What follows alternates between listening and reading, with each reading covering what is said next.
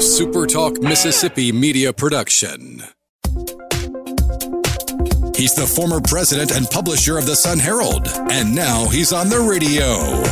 Welcome to Coast View with Ricky Matthews on SuperTalk Mississippi Gulf Coast 103.1. Welcome to Coast View, the show that every single day celebrates the men and women who are making this place, coastal Mississippi, such an amazing place to live, work, and play. You know, I could literally talk about this every day. The string of guests that we've had on the show have just been remarkable and incredible. The commitment they make to this community, the contributions they make through their businesses or through their contributions in their professional worlds is really inspiring.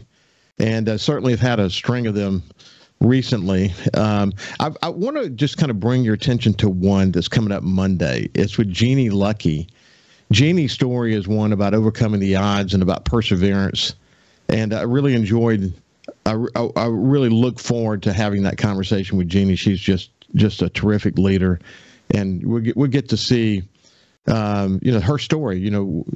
I was really surprised in doing research that Hurricane Katrina hits. She loses her house. 3 days later, she's in a severe car wreck and with major spinal damage. And she is just, her spirit is an amazing spirit, and what she's done to come back and contribute to this community, not really across the state and even nationally, has been something to behold. So I look forward to that conversation on Monday. Hey, today we have, of course, Jeff Duncan in the first half of the show, and then Craig and Shari Davis coming up in the second half of the show. They have the bootleg Howe and Biloxi, and of course the Jackson Pearl in Ocean Springs, and they came here from California.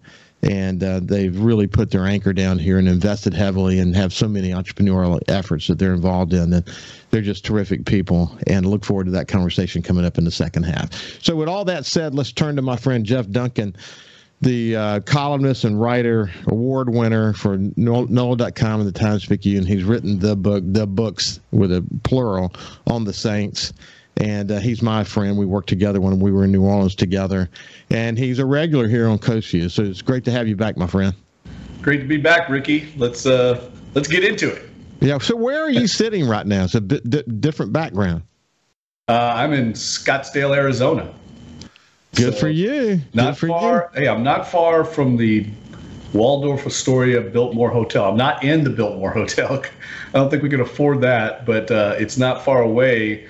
I know this area really well because the NFL owners, when they have their West Coast meetings, they almost always have them out here at the Biltmore Hotel in Scottsdale. So I've been out to this area a bunch of times for owners meetings.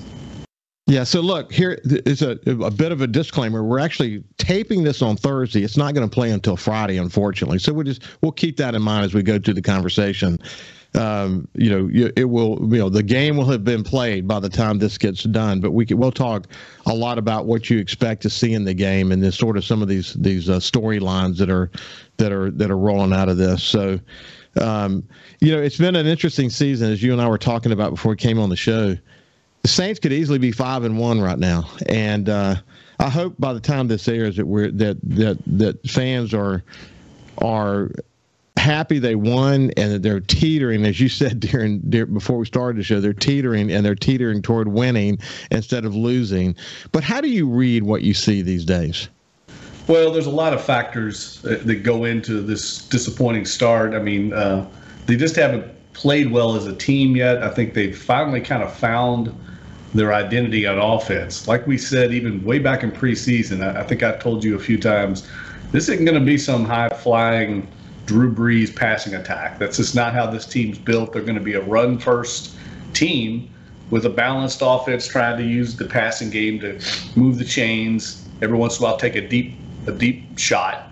But they've found their identity offensively, even without all the offensive stars that they've been missing, especially at the receiving position.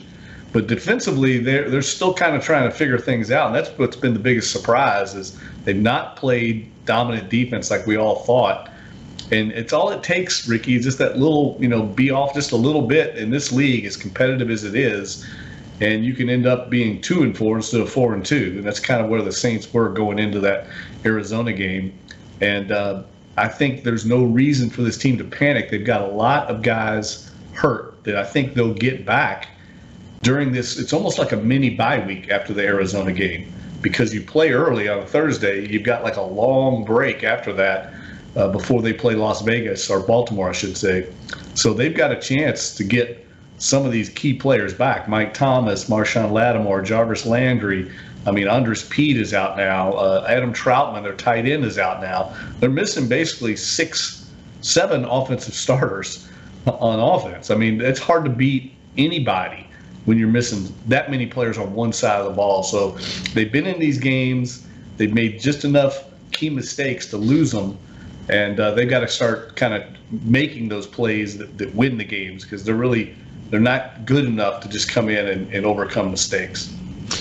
Let's look back for a second at the Bengals game. You said going into that game that the single most important person on the team going into that game was Marshawn Lattimore. And, of course, he wasn't ready. He's not ready again tonight. So you really believe that had he been in that game, it would have been a different outcome? Well, for that game especially, because the Bengals' strength is the receiving core. Now, every team's not built like the Bengals are, but the Bengals, they have 3 great receivers. Jamar Chase, T. Higgins, and Tyler Boyd. And not only was it Lattimore out, but I don't think people realize, like, this rookie that the Saints have, Alante Taylor, now he's back, and he should be playing Thursday night. They're very high on him. He's a big physical athlete. He fits exactly the way the Saints like to play defense in the secondary. He was out as well. And then P.J. Williams, who I know is not like a dominant player at this stage of his career, but he's a very solid, dependable safety that plays in their dime packages when they go to 6 defensive backs, which they would have played a lot against the Bengals. He was out. So they were really down to players like Chris Harris, who, Ricky, he wasn't even on the team 2 weeks ago. This is a veteran player who was a very good player back in the day, but he walks in off the street, and Cincinnati went right after him on a lot of plays. And that's just how the NFL is. It's merciless. And they got, I think, close to 100 yards just on Chris Harris. I mean, he's not up to it right now at that level. He could probably play against most receivers, but these are elite receivers. So it just had a really detrimental effect on how the Saints could defend. And we saw over the course, they hung in there, but over the course of 4 quarters, eventually the dam was going to break, and it did. Well, I had this feeling on the offensive side of the ball that, when we kicked 1 field goal, then a second field goal, then a third field goal, I don't like where this is going. We'll come back to that in a second. But let's stick with defense for a second. I saw them on the defensive line. They were doing stunts and they were trying all kinds of things to get pressure on the quarterback. And they had some success there, but boy, there were lots of times when that pocket just stayed strong. And we don't have the challenges, and from an injury perspective on the defensive line that we certainly had last year and in years past. And that's supposed to be the single strength for the team, and it just hasn't been. So what's your story on that? Well, I think the biggest area that they're struggling is defensive tackle. They're just not getting any production at all out of their interior defensive linemen, no matter who's in there. I mean, they rotate in.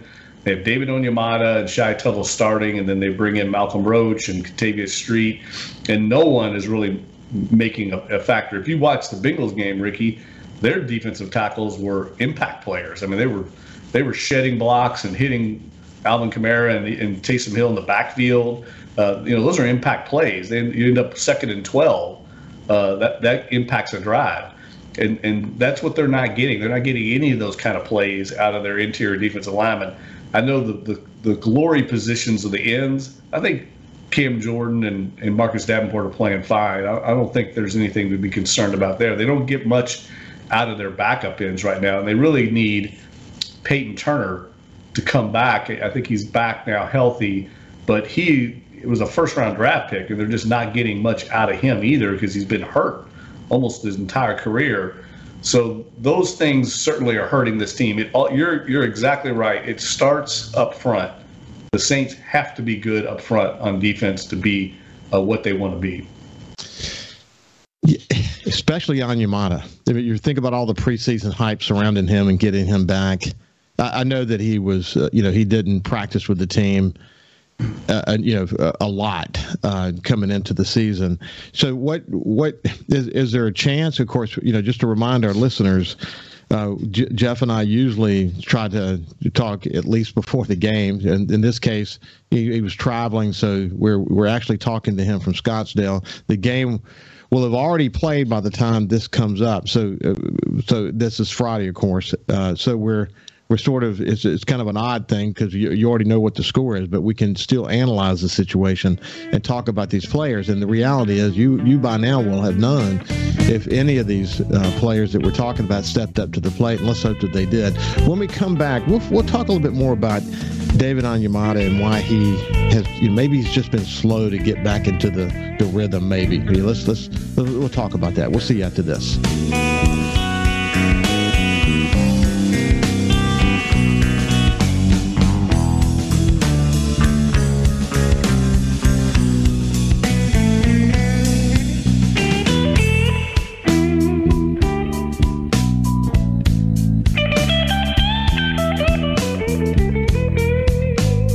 Listen live or on demand and watch episodes of Coast View on your laptop, desktop, or on your phone or tablet by going to supertalkmsgulfcoast.com. Talking to the people that help make the coast such a unique place to live. This is Coast View with Ricky Matthews on Super Talk Mississippi Gulf Coast 103.1. Welcome back to Coast View. I have my friend Jeff Duncan from NOLA.com and the Times-Picayune. And like I said, when we went to break, we're talking to him. He's in Scottsdale. This is Thursday, but we usually record the show with Jeff about 24 hours ahead of time. And in this case, we have a Thursday night game, and we're not scheduled to have him on the show until Friday. In the future, we'll see what we can do to resolve that, but he would have been traveling. It just wouldn't have worked anyway. So it is where it is. We can certainly reflect on the overall situation related to the Saints today. In fact, I'm about to pin Jeff down because he talks about there being two desperate teams, which team comes out on top. We'll get there in just a second. But when we went to break, we were talking about David Onyemata and his slowness to sort of be the dominant player we expected. What's your read on that? I think he's been a very big disappointment. I don't think there's any way to sugarcoat it, Ricky. He hasn't really been the same player since he came back from that suspension last year. If you remember, he missed the first 6 games of last season for violating the league's performance enhancement drug policy. And he just hasn't been an impact player anymore. Now, maybe are those things related? I don't know. But he definitely has not been that guy. And I think that Saints will definitely be in the market to upgrade their defensive tackle position next season. The problem is they got to live with it right now, what they've got. There's a reason that Dennis Allen and a lot of the defensive coaches were pushing really hard for this past draft. A lot of them wanted to draft Jordan Davis, the big defensive tackle from Georgia. He ended up getting drafted by the Eagles, but I know the Saints were very high on him because I think they felt like that the upgrade in their interior defensive line. And now I see why they were interested in him because they definitely need an upgrade there. It's one of the weak spots on this team, and I don't want to put everything on them, but they're just not getting much out of it. I think the Bengals game, all 4 of their defensive tackles combined made 1 tackle and no other plays in the game. I think one of them had 1 pressure. You've got to get more out of those 2 positions. Right now, they're just not getting much out of that. And maybe they step up against Arizona and start turning things around because the Saints definitely need it. Yeah, it's really frustrating knowing that is supposed to be a real plus for the Saints. To watch the defensive line get blocked pretty effectively, and give a quarterback way too much time to think about it. And then when you've got challenges in your secondary and some of the best receivers in the league on the field, it's like watching in slow motion what probably is going to happen. And it's just, when that pressure's not there, it ain't good, is it, buddy? Well, in defense, Joe Burrow, I think his average time to throw against the Saints was 2.5 seconds. That was like the 5th fastest in the league. he makes quick decisions, gets the ball out pretty darn quick, especially for a young quarterback. So I think that was also part of the plan. You know, they get the ball out quick. Now that also goes back to coverage. If the guy's covered, you can't get the ball out as quick. So they were having troubles in both phases. But those guys being the Bengals, Joe Burrow, Jamar Chase, they do that to a lot of people. I mean, they're really good players. Jamar Chase is, I'd say, one of the 5 best receivers in the league, if not better. And the Saints, when they don't have Marshawn Lattimore, I mean, they're just not going to have anybody who can match up with that guy. And then, like I said, the other injuries, it's just difficult to overcome in a game like that where you have great receivers. If the Saints were playing, the Carolina Panthers in that game, they would have been able to hang in a lot better because they don't have a Jamar Chase on the Panthers. Yeah. Okay, so this is what this in a way this kind of pins you down because one of the things that you wrote about this week as we sort of switched the chapter over to the offensive side, one of the things you wrote about was that you were really concerned about what I just said a few minutes ago about these consecutive field goals and not being able to get into the end zone, and you felt like that was a pretty compelling case for Jameis Winston. And so, this is Friday. We're recording this on Thursday. We're going to look back at last night. What do you think we will be talking about today as it relates to Jameis Winston? Well, here's what I was trying to get across in that column, and I think people misread it a little bit. Like, I don't think Jameis Winston or Andy Dalton, honestly, is the long-term answer for the Saints quarterback position. So I'm not saying Jameis Winston is, the answer there. I think the Saints kind of know what they've got. I think they know what they've got in Andy Dalton. But that into that game, I've turned late in that game when the Bengals got it to 26-24 with 3:40 left. I've turned to my colleagues and I said, either Andy Dalton's either going to win that job permanently right now or he's going to lose it because the game was in the Saints' hands. They had a 2-point lead with 3:40 left. They get 2 first downs, the game's over. And they couldn't do it. Not only could they do it, they got 2 drives and they couldn't do it. And to me, it looked like, one, Andy Dalton was afraid to try and throw the ball down the field or couldn't. And he's too limited at this stage of his career. Jameis Winston has his own issues, but one of them's not physically being able to throw the ball. And when he's healthy, what we saw from him last year, I think, is the best version of what the Saints can get at quarterback. Now, we didn't see that this year, but how much of that is due to his injuries? That's what I think people are confusing, right? You know, they're seeing what Jameis did in the Carolina game and the Tampa game, and I think they're saying, we don't want that. We want Andy Dalton, and I get that. But I think when Winston is healthy, he gives them a better option at quarterback because he gives them a puncher's chance of making a big play, like the end of the Atlanta game, the opener. The long ball to Jarvis Landry, and that's a throw that Andy Dalton can't make. Now, he might make more mistakes than Dalton, too, so you got to try and get this good version of Winston and peel back the mistakes and hope you can live with that the rest of the season, then address the quarterback position in the offseason. Actually, I think that your point about, if you look at the latter part of the Atlanta game, the series of plays and the series of throws that happen then give you a good opportunity to see that when you have a healthy Jameis Winston, he can move this offense in ways that potentially Andy Dalton can't. If Winston's got to avoid the mistakes, that's the but, right? We all know that. But I think he gives them at least somebody that can. I think if you had a healthy Winston at the end of that game, they make enough throws to win it. Dalton couldn't do it, and it looked to me like the Saints were even scared to let him try to do it. That's what really said a lot to me was they were very conservative in not throwing that ball down the field, and that's not how you're going to win an NFL game. Jeff, one of the things that I noted was that in light of the fact that so many receivers were out, I thought the Saints used a little bit of creativity in that game. The end around, for example, and just they knew where their horses were, and they found unique ways to get it to them. And under the limitations they had, they did a pretty good job of moving the ball around, didn't they? Yeah, the jet sweep to Rashid Shaheed was a huge play in the game that manufactured a touchdown out of nowhere, out of a guy that I don't think anybody expected it from. I think they've got a big challenge going forward because they've got so many injuries. People don't realize like how big a factor Adam Troutman is in the running game.